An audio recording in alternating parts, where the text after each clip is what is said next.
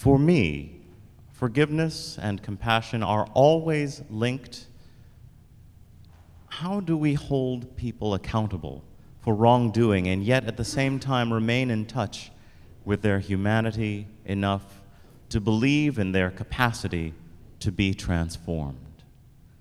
These are the words of Bell Hooks. Also ringing in my ear right now is the line from Spirit of Life, "Sing in my heart all the stirrings of compassion." But this message may not land where you may be expecting it to land, because I'm not so sure that everyone can be transformed, let alone transformed as I would have them be transformed, or as you would have them transformed. I don't actually want everyone transformed according to my wishes. And that's what I kind of want to trouble with you, and I don't have answers today. I have a lot of questions, and hopefully it will stir some questions in you as well, and I will try to make sense out of what I've got in front of me. I tried multiple times throughout the week to make sense out of it, and I realized that I'm trying to make sense out of something in our time and day and age that makes no sense at all. So I'm happy to not let it make a lot of sense.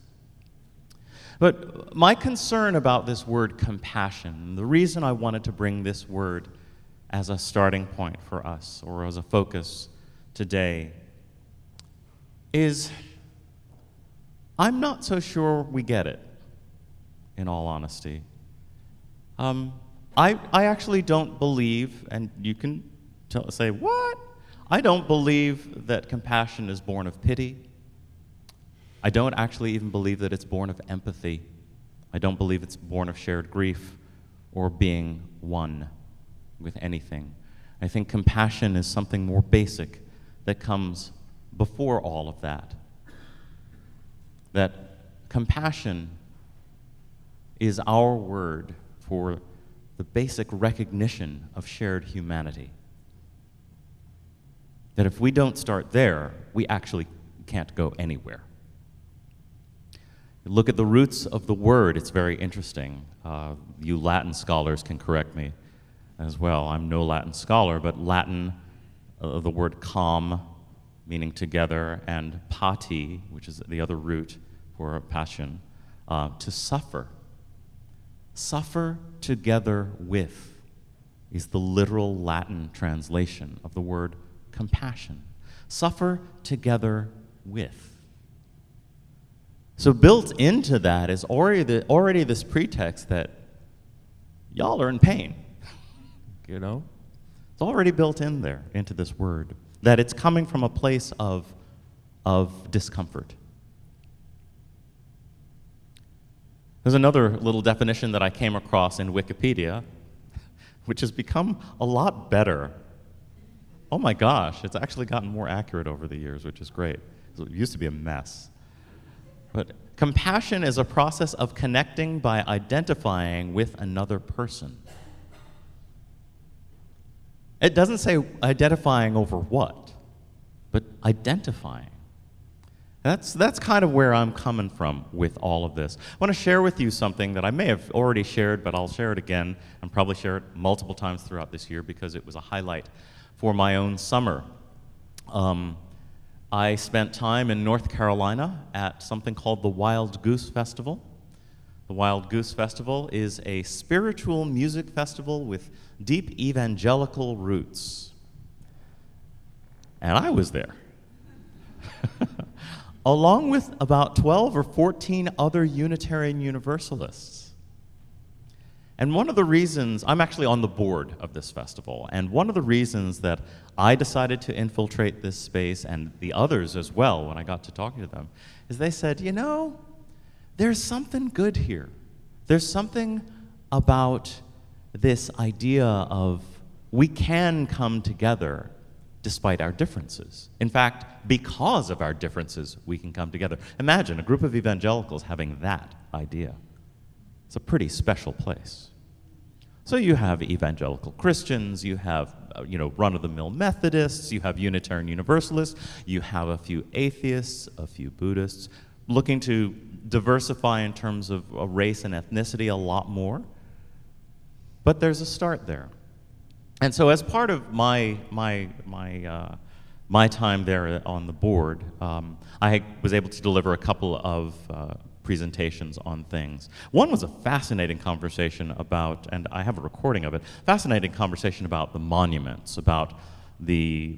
being taken down, the Civil War memorials being taken down in the South, in conversation with a young woman from South Africa talking about the Rhodes Must Fall movement and the parallels in that. But what I want to share with you today is actually the other talk I did, which was called God is the Fact That. And in this talk, I invited people to think about their personal theologies of death. I asked them to say, okay, so how do you, what in your understanding of your faith tradition lets you embrace and process the fact that you are mortal, that you are finite? Then I asked people to talk together about that, which was a fascinating thing to see people actually sharing about that, not knowing necessarily why they were sharing. And then I said, so my premise for doing this is to say that there is something that all of us can talk about that actually transcends our political beliefs, our religious beliefs, whatever. It's the fact that we're born and that we die. We all go there. And that it could be this tremendous leveling force for all of us, this embracing of our mortal humanity. What would it mean if we could all, every single one of us, just start there before we get into politics, before we get into economics, before we get into all of these things that we layer on top of our humanity? What if we start with humanity?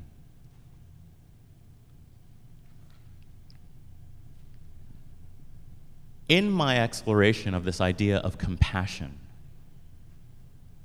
which for me starts with this idea of this basic humanity, we are born and we die, I also have come to the conclusion that I do not have to like you to have compassion for you. True compassion is this ability to acknowledge another's lived humanity and be willing to not deny that humanity. And that is the problem that we face with white supremacists, with anti-immigration folks, with the folks who draw these lines that say, this is where human begins and ends.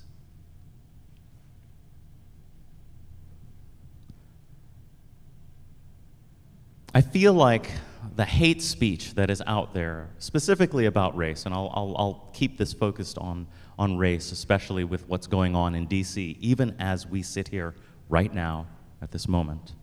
Even as we sit here, what's going on in other cities around this country, these movements to defend a specific kind of whiteness that is exclusionary, exclusive, and I believe inhuman, quite simply. As we wrestle with this today, I want to remind you of some words from one of the leaders from that movement. And yes, this stuff sucks. But I'm going to read it. From Richard Spencer. How can we build a white society, one that reflects the values and traditions of our people, in the context of a world informed by multiculturalism, anti-discrimination legislation, and white guilt? Such a task is daunting, to say the least. Though there are certainly obstacles in our path, European American communities can be organized in ways that are legal, moral, and most important, effective. Racist isn't a descriptive word, it's a pejorative word. It is the equivalent of saying, I don't like you. Racist is just a slur word.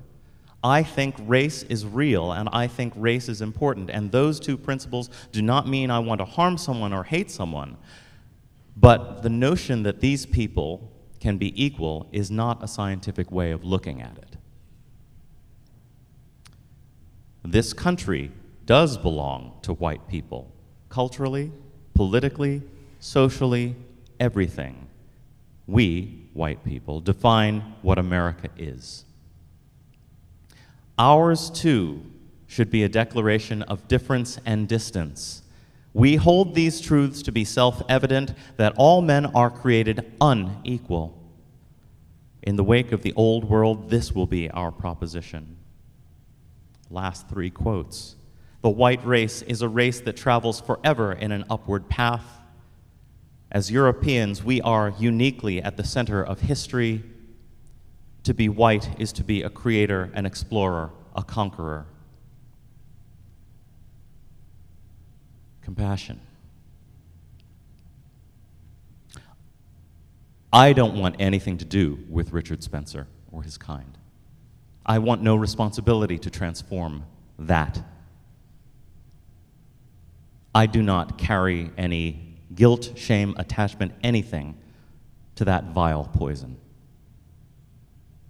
Nor do I carry any attachment to Jason Kessler, the organizer of today's DC March, the alt-right white nationalists, or anyone else who deems someone less human than another. That's their business. Just to remind you, to take you back a few years, remember when we were fighting over LGBTQ stuff really publicly and in the streets, and we're still fighting a lot of it, by the way.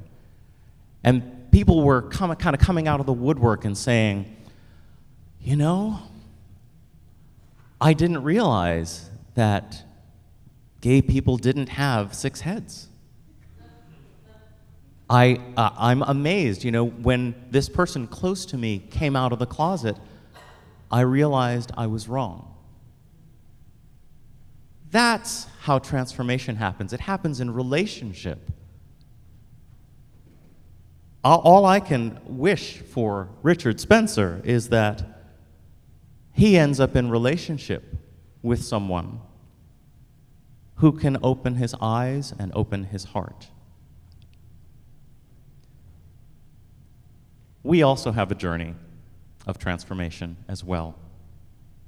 The responsibility that we do carry is to understand that compassion isn't fluffy. It's not floating up here. That compassion is a lot more base and a lot more, I don't have a word for it. I was searching for a word to describe where I want to go here. And at the same time, compassion is not actually about you.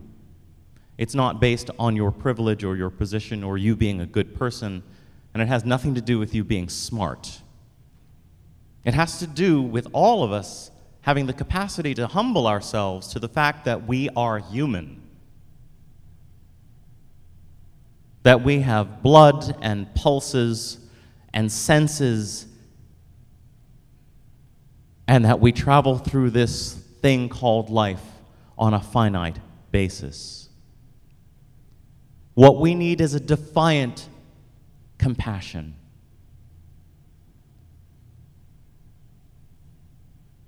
We need to put this idea of inherent worth and dignity to the test. It's miraculously simple. We need to begin with radical affirmation of humanity and end with an environment where denial of humanity cannot survive. It's not about jobs or land. It's not about the right. It is about the right to claim and defend humanness. You know, a lot of what you hear in those words that I read from Richard Spencer focuses or has its genesis from an idea of what is quote-unquote natural, at least natural according to him and his cronies. Humanity is the only basis for natural. White supremacists do not have a monopoly on humanity. And so I say that the kind of compassion we are called to, this simple, basic compassion, understanding each other as living, breathing, bleeding, vibrant, dying creatures. This compassion, it's not impotent, it is not soft, it is not compliant, it is not, oh. Compassion is also angry. Compassion is specific and it is unyielding in the face of denial, particularly the denial of humanity. And so I say again, you do not need to like someone to have compassion for them. Someone doesn't have to agree with you for you to recognize their humanity. That we are all born and that we all die is the most basic covenant of life on earth, and it represents balance. But things fall out of balance if there is someone or something that is unwilling to recognize humanity. We see that with genocide, systems of racism, and with rape. We must be compelled in this defiant compassion to be incensed, enraged, inflamed by the denial of humanity. And we are called to fight until that balance is reclaimed. Somebody's hurting my brother. And it's gone on. It's gone on. It's gone on. And we won't be silent anymore. Blessed be.